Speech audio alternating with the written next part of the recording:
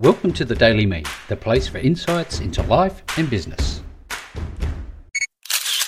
Hello there and welcome to the Daily Me show. It's Rick Nusky. Hope you're doing well and thank you as always for joining me on the show. Now, I was looking over some information on my website and it got me to thinking, hey, I wonder how many people who are a part of the group or part of my community in some way, shape or form, or previous guests and so forth, that don't actually have any digital real estate.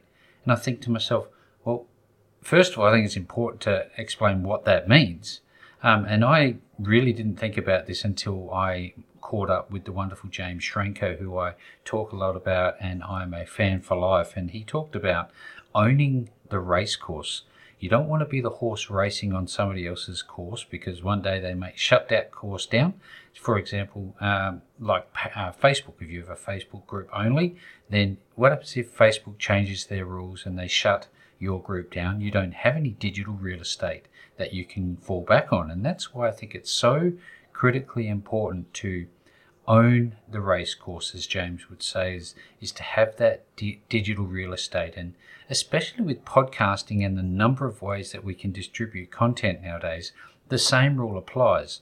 If your podcast is on a dedicated platform, yes, you need to host it, but I think you can further add value to your target audience by having your own website on which to play or access your podcast, be it in audio and video format, and that's something we can talk about at another time. But there are reasons that having a website may not be attractive to you, but there are certainly others that might get you thinking. If you've got somewhere to send people, your best customers, clients, or whoever else, patients maybe, depending on what industry you're working in, if you've got somewhere to send them, they have the ability to visit your website, learn more about you, check out your about page, and all of the, I guess, very basic things that a website should have can be presented. It almost acts like a digital business card of sorts, and it's also where you can embed your podcast. Now, I've taken it one step further for my own business.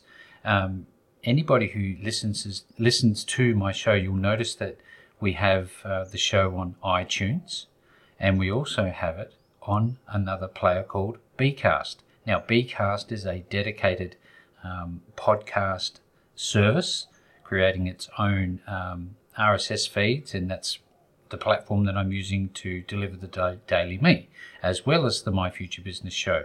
But also to think about what I've just mentioned about having the digital real estate, owning that digital real estate, I've given myself a backup by using AWS, which is Amazon Cloud Services, to deliver my episodes across a number of different platforms. But I actually host on Amazon all of the MP3 files that are related to the My Future Business show. So there's the backup of the backup, if you like. So if, let's say, Bcast went down and everything stopped working, the show will continue to play on both the website and on the distribution networks that I've sent it out to.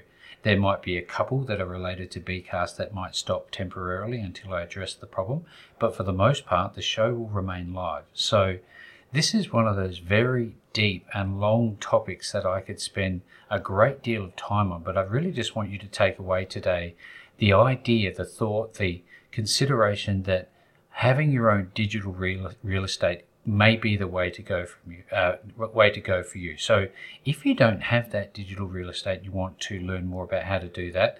Again, there's a free book called Welcome to the Show 1.0, the complete podcasting system for your business, that really provides a lot of detail into this part of your podcasting system. So go ahead, grab a copy of it. And if you're hearing this on another platform, all you need to do is go and join us on Podcasting Central inside of our Facebook group called Podcasting Central, and there'll be a link to download that book completely free. And I'd love for you to download a copy, but I'd love even more if you engage and ask me questions. I'm not going to bite, not too hard at least, but up until tomorrow, I'll speak to you then.